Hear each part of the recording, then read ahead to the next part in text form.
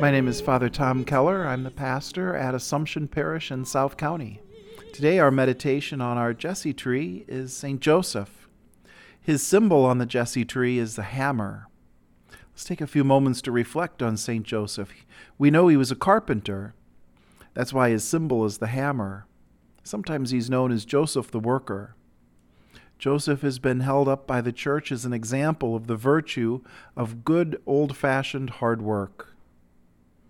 When you work for something, it's important to you.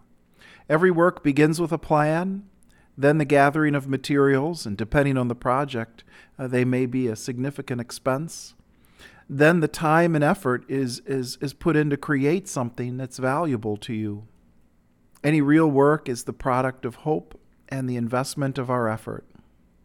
If you think about it, our relationships, our career, our home, and our family are all things we work hard for.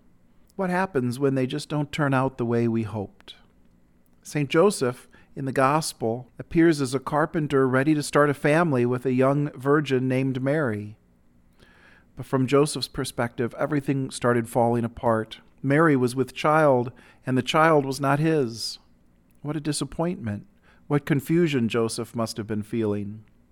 Sometimes we experience moments in our life with confusion and disappointment, and we feel like all our hard work is falling apart. We know that an angel appeared to Joseph in a dream, and the angel said, "Do not be afraid to take Mary as your wife." The angel says that the Holy Spirit conceived the child she carries.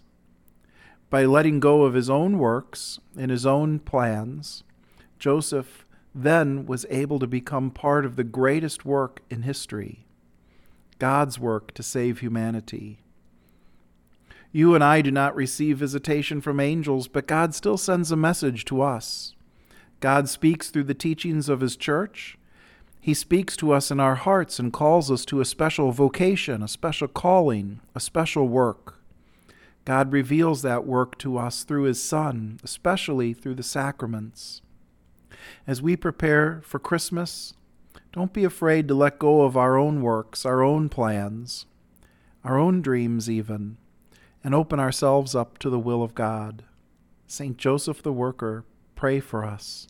I wish you and your family a blessed Advent as we come to its end, and a beautiful and a blessing-filled Christmas.